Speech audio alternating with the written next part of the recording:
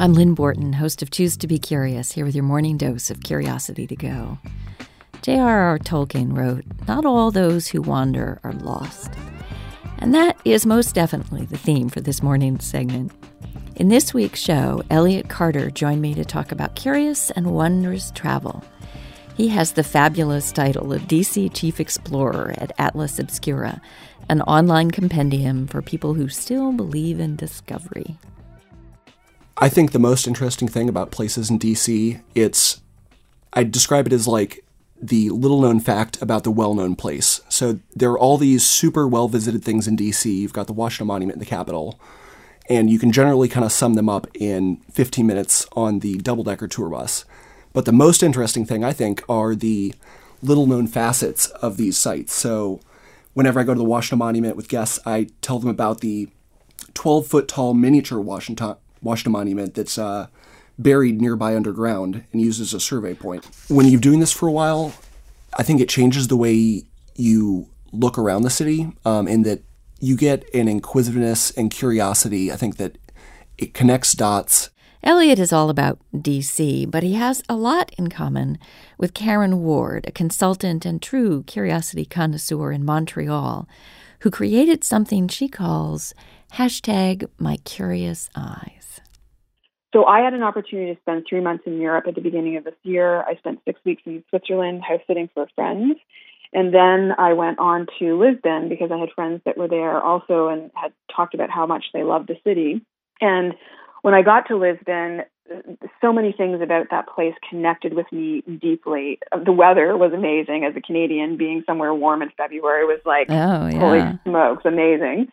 So the weather was beautiful. It's a beautiful port city. The color and the texture and the patterns, it kind of blew my mind. And I went out and walked and wandered day after day, taking so many pictures. I was just feasting on everything that was Lisbon visually and in terms of food and wine also. And I was sharing that on Facebook and on Instagram, and I kept hearing this really consistent feedback, the exact same language, actually. People were saying, "I love seeing Lisbon through your eyes." And so I'm like, gosh, that's really interesting. And then I have these middle-of-the-night musings often. And I thought, you know what? I'm kind of a curious, greedy person. I'm like, I want to see what their lives look like through their eyes. And that was the impetus. That was the inspiration for My Curious Eyes. I asked the question, what if a group of people around the world got together for a week and shared their lives through their eyes? And the whole point of the exercise was just to notice, like to kind of wake up to what was around us. I was sharing really beautiful images from Lisbon because I was in this gorgeous, very juicy place that I had fallen in love with.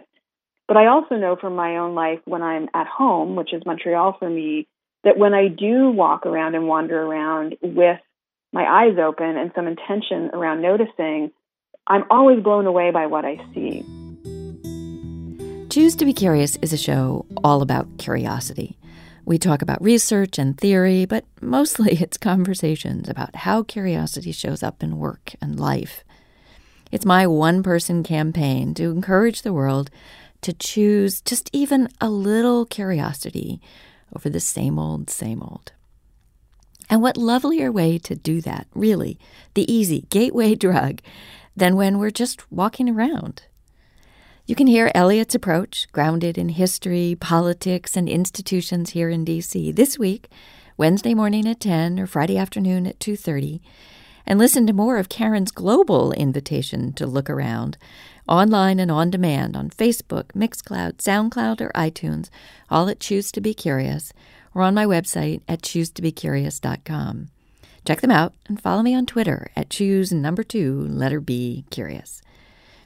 In our conversation about Curious Eyes, Karen also talked about what she calls the 3 C's of curiosity: courage, confidence, and collaboration.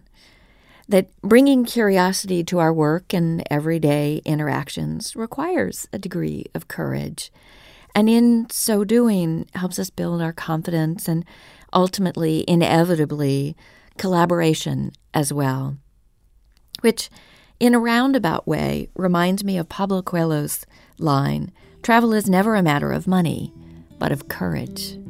That potential discoveries are limited only by our own willingness to explore. So, as you go out about your day, have the courage to explore something new just off your usual path.